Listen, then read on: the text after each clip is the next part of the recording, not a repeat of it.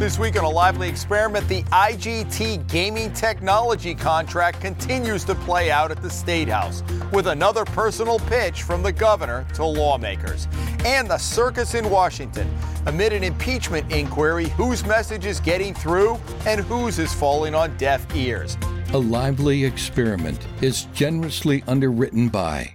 For more than 30 years, A Lively Experiment has provided insight and analysis of important political issues that face Rhode Islanders. I'm John Hazen-White Jr., and I'm proud to support this great program in Rhode Island PBS.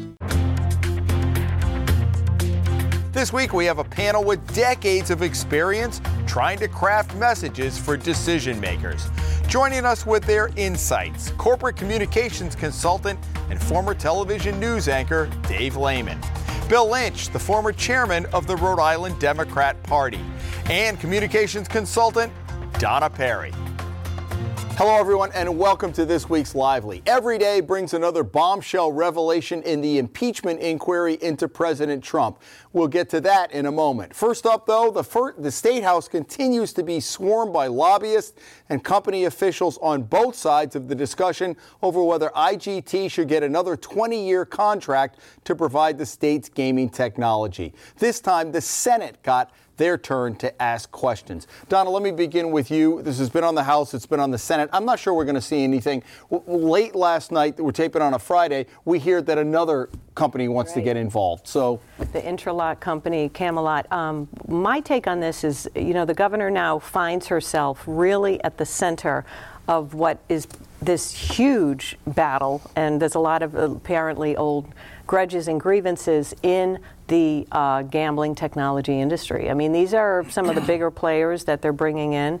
And I think that the web gets a little deeper with Twin River bringing in these two other partners. And there's some old history about that company at one time was with the old G-Tech. Right. So I think you have a lot of rivalry at a pretty high level going on here. And I think they're going to have to navigate that. I think it's kind of obvious that Twin River is trying to show, no, we have the gambling technology piece. We're not just a hospitality company, which she kind of labeled them as. So look, it's a big, huge money contract.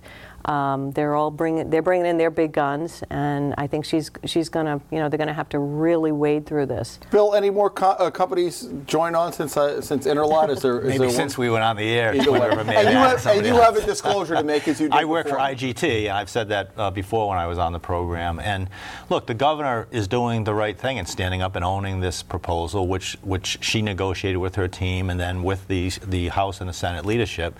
And it's a good deal for Rhode Islanders. Donna's going to love to hear me say this, but Governor Carcieri was right? I mean, it's probably the first time I've ever said that on this program. But it was Governor Carcieri that negotiated with the leadership in the House and the Senate the original contract that we're talking so much about. This proposal is better in a lot of ways than the original contract, and it's an extension of a partnership that has been a great partnership for the state of Rhode Island and its taxpayers. IGT has over 1,000 employees, well-paid employees here. They have a call center located in Providence. They're a tremendous contributor to the local community in every way you can think of, and they've got a huge presence in downtown Providence, and the last thing we need is another big empty building sitting in downtown. And with all due respect to Twin River, Don is correct. The people leading the charge at Twin River and attacking with these misrepresentations IGT used to work for G-Tech, which is now IGT.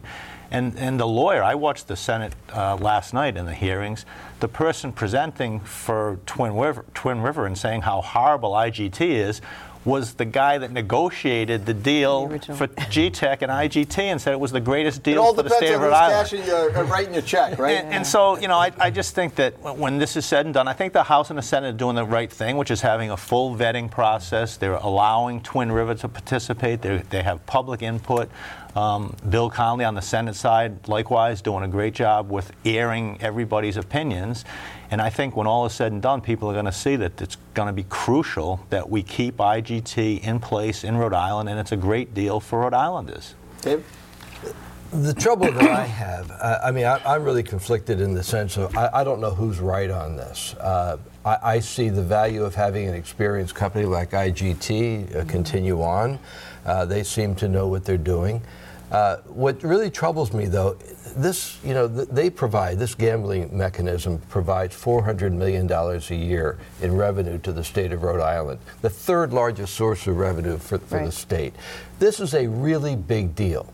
So the reporter, ex-reporter in me, says, if this is so critical, so important, why would you drop this on the legislature literally the day before they call it quits for the session?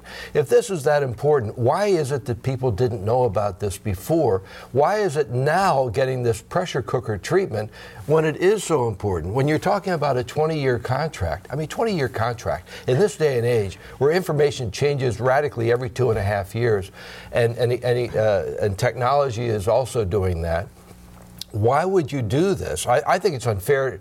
Frankly, I think it's unfair to IGT because it puts them, I think, in a very precarious position because they've got to hire people like Bill and a raft of other people to go in there. Nothing wrong with that. To go in there and really try to force I think the governor. Force the issue. I think she did it on purpose because she was trying to avoid the spectacle that we now have. Right? But she did that with the truck tolls, too. But I mean, also it was done with our. She was trying to avoid the spectacle that 38 Studios. Right. That was a last-minute drop. Right. What I'm saying is, with the adults in the room, with so much money at stake here, and with the potential of giving away a 20-year contract to anybody, whether it's IGT or somebody else, this should have had a more thoughtful, more open, more transparent process. And I'll add one other point. You talked a little bit about people who have been interlocking and all that. I remember back during the days of the energy crisis, for those of us who were doing reporting back then, there was this term interlocking directorates, and that was a term, without getting into it, people who are on one board supervising a company were also on another board that had relationships with this other company. In other words, there were conflicts of interest. The concern that I have is, Twin Rivers and IGT sometimes do business, do they not? Absolutely. All right. So they've got relationships on one level. They've got relationships with some of these other partners as well. This whole thing, it's like, how do you try to figure out who's on first, who's on second? I think this, and then, however, if it gets resolved to IGT, and they do seem to have, the seasoning, and they've served the contract well. The Rhode Island Lottery obviously wants them to keep it. I think, though, there's a larger issue for the state of Rhode Island because, okay, it goes to IGT. Twin River had, the casino business as a moneymaker industry, that landscape's changed off quite 40%? A bit. Yeah, like Encore in Rhode Island, Encore in Boston, when Boston got in the act, and I think that's a larger issue for the governor beyond this fight they're going to have. There's just going to have to, Rhode Island has to take a larger long-term look that maybe gambling is not going to, shouldn't just be their third source of a pile of revenue. The only other issue I would add, though, is that you have to look at what we have now in Rhode Island, not what you're going to get promised. Right? Anybody who desperately wants a contract, as Twin River seems to present itself now, they're promising everything. I'm waiting for them. Yeah, but Senator Connolly also said about IGT, what I'm hearing from the governor and you and other people, not you specifically, I don't see that in the legislation. Mm-hmm. I don't see it firmed up in the legislation. So IGT needs to do a little work on that. Well, but that's why they're going through this process. But my point with respect to people watching this is that when someone's promising you everything you ask for and more, and making all kinds of promises, that makes me a little bit leery, right? Twin River is owned by a hedge fund company in New Jersey. They're not a local company. And when I think of Twin River, I think we're getting into fall and the holidays, and everybody likes to watch It's a Wonderful Life. And I think of Mr. Potter, sitting and watching the money come in. And, there's no connection between these hedge fund managers and what they want. They want one thing out of Twin River, as much money as they can get. We have to understand that. Right. But that doesn't mean you can promise people everything they want. I'm waiting for them to announce that if we get the contract, every single Rhode Islander will win a $1 million jackpot at least once a year. They can do the Allen Yang, $1,000 for everybody. Final point, quickly.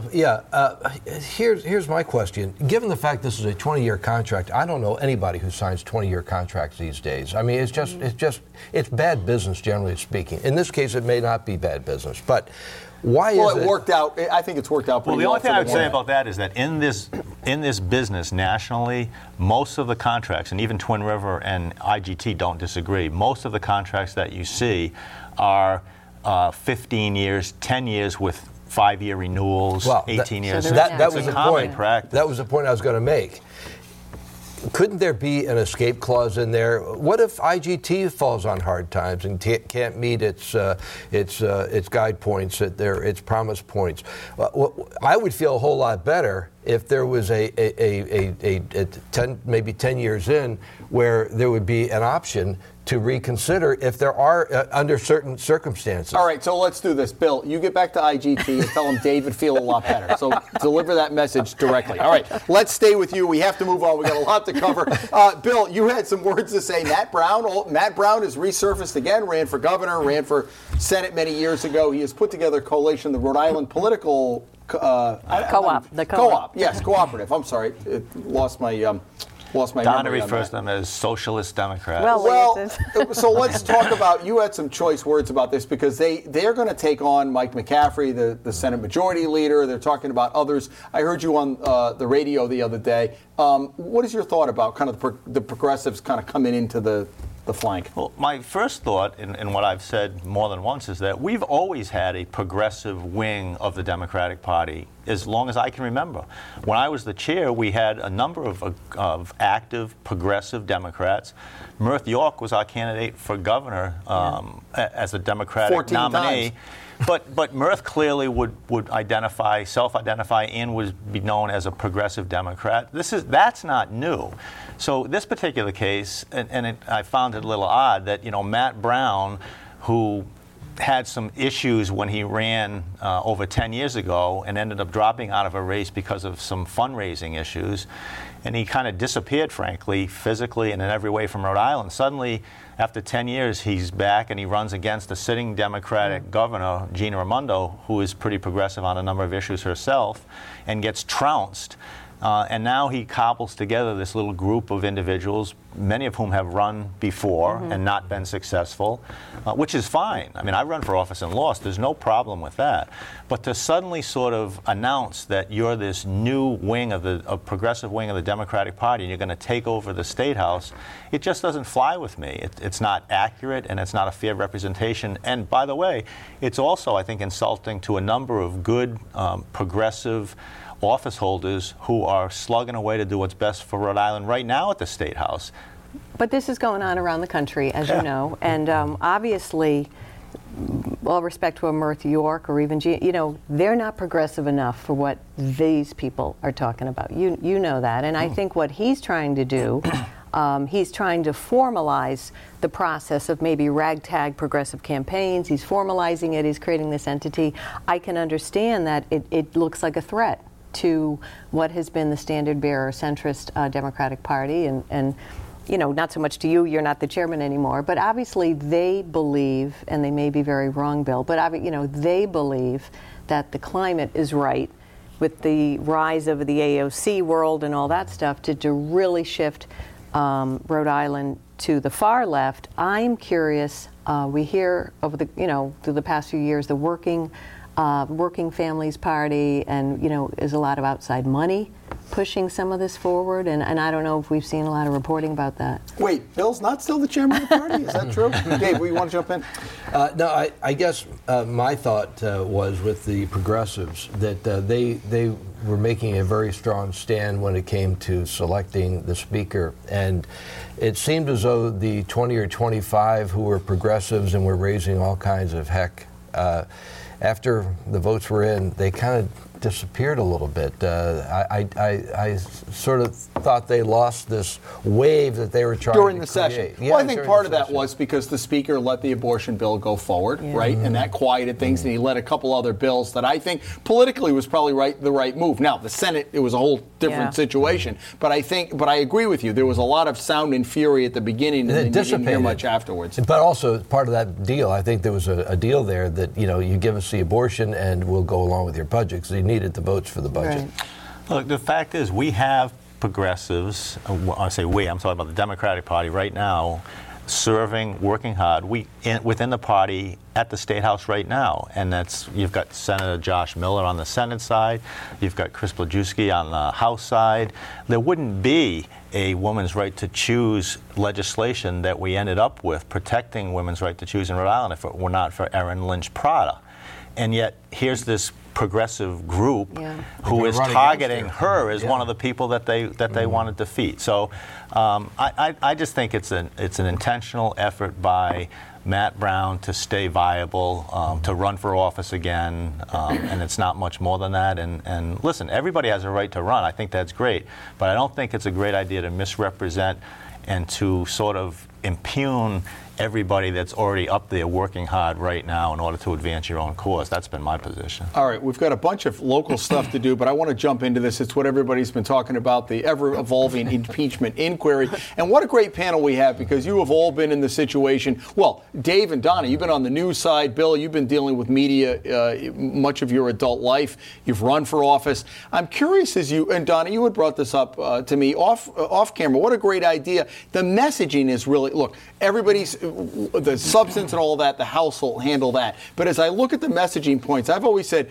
you tune into one network and you tune into the other and you think, am I watching the same show here? So yeah, I mean, with a president like Trump, and we've never had a guy like this, I think 90% of how these next months unfold is really going to be about the optics of the messaging, what he's saying, what Nancy Pelosi's saying, how the public is receiving that. We all know the public is not going to drown in the weeds of every detail. They just, and that's half the issue, you know, and the Democrats, I think, have seen that, and they have failed in these previous years because the public can't keep track of, the subpoenas and you know, what does an inspector general do or not do and all this stuff. Who's doing a good job in your mind? So the way I look at it, what I have found striking, and I give her credit, and I don't always agree with her, Nancy Pelosi's posturing and tone, the restraint she is showing, I think, is actually very effective. And if I was the National Democrats, and I would never give them advice,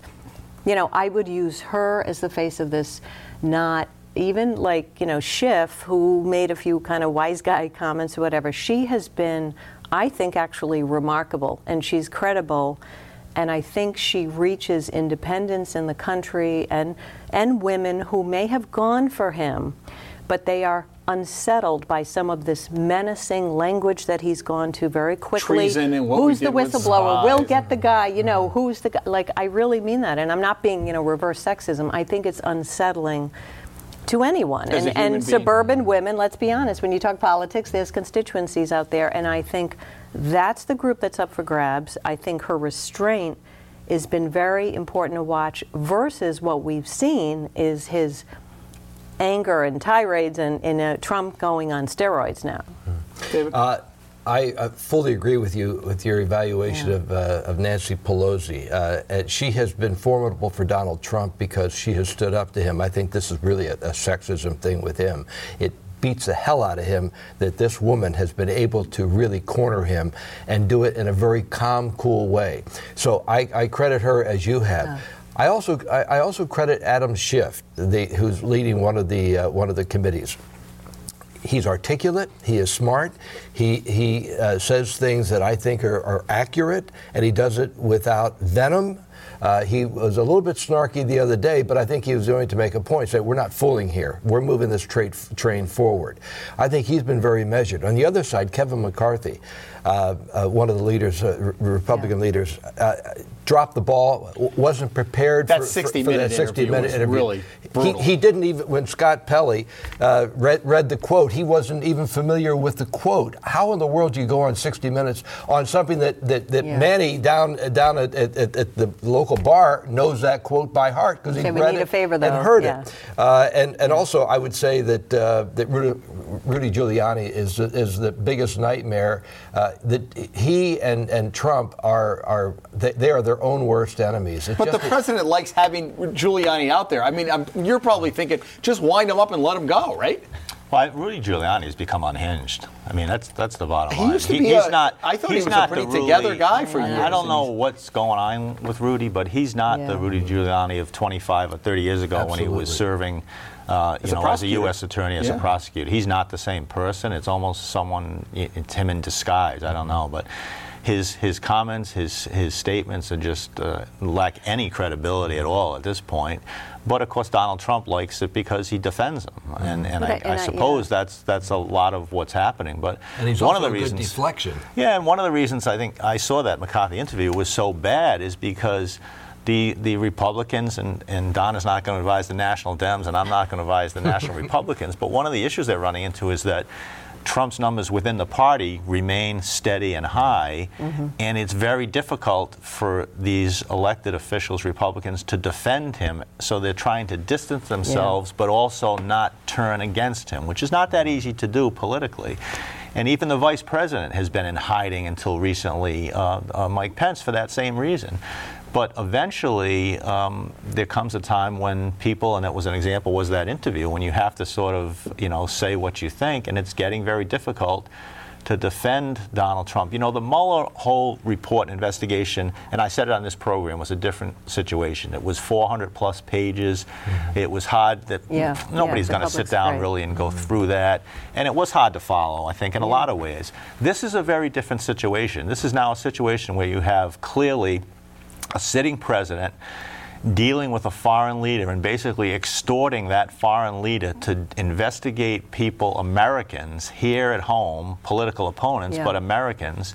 And if they don't do his bidding and do an investigation to help him personally and politically, there was going to be a withholding of funds to that country. Whether it was on the phone call or not. People can understand that, right? People know what happened. Don't you think the Senate... So this is where the impeachment inquiry will be so key. Because in order ultimately for... They may not be there now, but certain Senate Republicans, I think, want to hear more. And if they hear more, that might turn the tide. The other person's tone and messaging, I was going to say, that I would really watch, and I thought it was interesting, is obviously Mitch McConnell.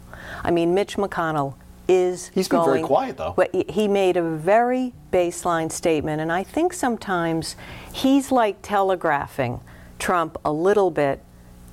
Be careful. He made, I thought his restrained statement was actually very interesting and curious from him, and he said about, 4 days ago, the news cycle is mushrooming into it. It's hard to follow. But he basically said, the reporters, they've been chasing him for 2 days, and he said, look, the way this works is if there's the vote in the House, of course, we have to take it up, and we will take it up in the Senate. That is the Senate rules. That is the procedure. And I think the thing about a guy like that, and some of these old dogs in the Republicans in the Senate, they've been around that town 30 to 40 years. And I think, and again, he maybe not, but there could be a tipping point of will they go over the mountain fully for Trump? I don't know. Because, and I thought that his restraint, and he's telegraphing Team Trump, and maybe Rudy, they all know what the rules are. He's saying, we can only go so far. Well, he's Mitch McConnell, and there's nothing bigger to a guy like that is his pride and ownership of I'm the top dog of the U.S. Senate, and I'm not going to violate the protocol of that. I think the element that may turn the tide for Republicans in defecting, if they do, is going to be the fact that both Rudy Giuliani and President Trump is cornered, and he is acting. I mean, in my view, he has always been somewhat bizarre in the way he acts. That level of bizarreness has gone to hyper speed, and I think because he'll contradict himself in the same interview. Oh, right? but he's been doing that. But now he's doing it with vulgarities, which is unpresidential. I think there are just a lot of people, and I guess Kellyanne Conway's husband just wrote a 30-page piece on his report on his psychological condition. But to be honest with you, there's an argument to be made for that. He is acting not only unpresidential, he's acting almost in some cases inhuman. But I don't know if the public here's where I come down. I think the public sees that. I think that's what's going to turn the tide. I would watch for this. I would just watch for this in my own 2 cents opinion. They will throw anyone under the bus except the family. And the son-in-law is going to turn up on Rudy's texts, and he's going to turn up on a few of those calls. Jared Kushner? Yeah, absolutely. Yeah. I mean, he's been running around doing this sort of on his own. I think that had a lot to do with the first Secretary of State Tillerson jumping out of there and said, I can't do this. I got this kid following me around. Yeah. I think he's going to show up on text, and when Rudy was showing his cell phone on camera on Fox News, well, Rudy's an old New York street brawler just like Trump, and I think these guys are telegraphing each other, but he's saying, I've got everybody on this phone. And I think Rudy would go as far to say, don't throw me under the bus, Trump, either. I'm going to take you with you. I got one more question to ask you, but I don't want to short anybody on outrages, so hopefully we'll get back to it and we'll go through outrages. Then, Bill, I've got a question for you, and if not, off air. Dave, you have an outrage this week, I trust? Yes. Or a kudo? I'm going to sacrifice an outrage for a kudo. Okay. We witnessed a trial this week that ended with a Dallas police officer, a woman, who was found guilty of murder for, strangest story I think I've seen in a while, who went into her own apartment complex, went to the wrong floor, was in a room, an apartment she thought was her own, and shot a guy. This goes back a year or so. She was found guilty of murder, which surprised me. I figured they'd go to a manslaughter. Right. But she was found guilty, and the touching thing was at the end of the sentencing phase, when she was given a 10-year prison term, the brother of the young man that she killed asked the judge, when he was on the stand making his statement, if he could go over and give this woman, who was going to be facing 10 years in prison, a hug. It was one of the most touching moments I've seen in a long time, and I think it has struck a chord with America. And I think it's important, not because of that case. I think it was important because it is I think it's a metaphorical example of how the country feels about the lack of civility in this country. What a great tone of forgiveness. And I think there's a lesson here in politics, not just in crime. Bill, what do you have? I'm going to continue on the Trump discussion and just say that with respect to his language, right? And I've said here before, his behavior, the way he talks about women, minorities, I've criticized many times, but even he took it, I think, and Dave alluded to it a few minutes ago, when he now, as the President of the United States, resorts to vulgarities and refers to a legitimate question and investigation as BS. He said it. I don't know if Kim will get mad at me if I say it, probably on here. In the stateroom. Oh, you've never used that word before. Well, my mother might watch this too. Not in public. But can you imagine, an Abraham Lincoln, a Dwight Eisenhower, a George Bush, either of President Bush's, resorting and acting that way? Never mind his behavior that Donna mentioned at the press conference, but his language, it's just so insulting. Donna, what do you have? I'll just take it back local just quickly if we were going to get to this, but I just see this ongoing disregard for taxpayer money by the mayor of the city of Providence, and I think this bike lane fiasco thing, it may seem like a small thing, but none of these are small things. And he is on his personal mission. He should be the head of the Jump Bike Company, because that's really all he's interested in. And they drew out this very misguided bike lane thing on Eaton Street and that Elmhurst neighborhood. It appeared they really did not get to weigh in the way they should have. They throw it out, now another 6 figures. He throws it around like Monopoly money. And I just think between the school fiasco, all these other things, he's just obsessed with that stuff. It's just wrong, and he's a terrible steward for the city of Providence. All right, thanks, Bill. I didn't get to ask you the question. I'll have to do it off camera. Keep everybody in suspense. Maybe we'll talk about it next week, because this is going to go on for a while, right? The impeachment. Folks, thank you for joining us. We appreciate your loyalty to this show. And Donna and Dave and Bill, always lively to get you three together. Join us back here next week. You never know what's going to happen over the next 7 days, but we'll have it covered next week for you as a lively experiment continues.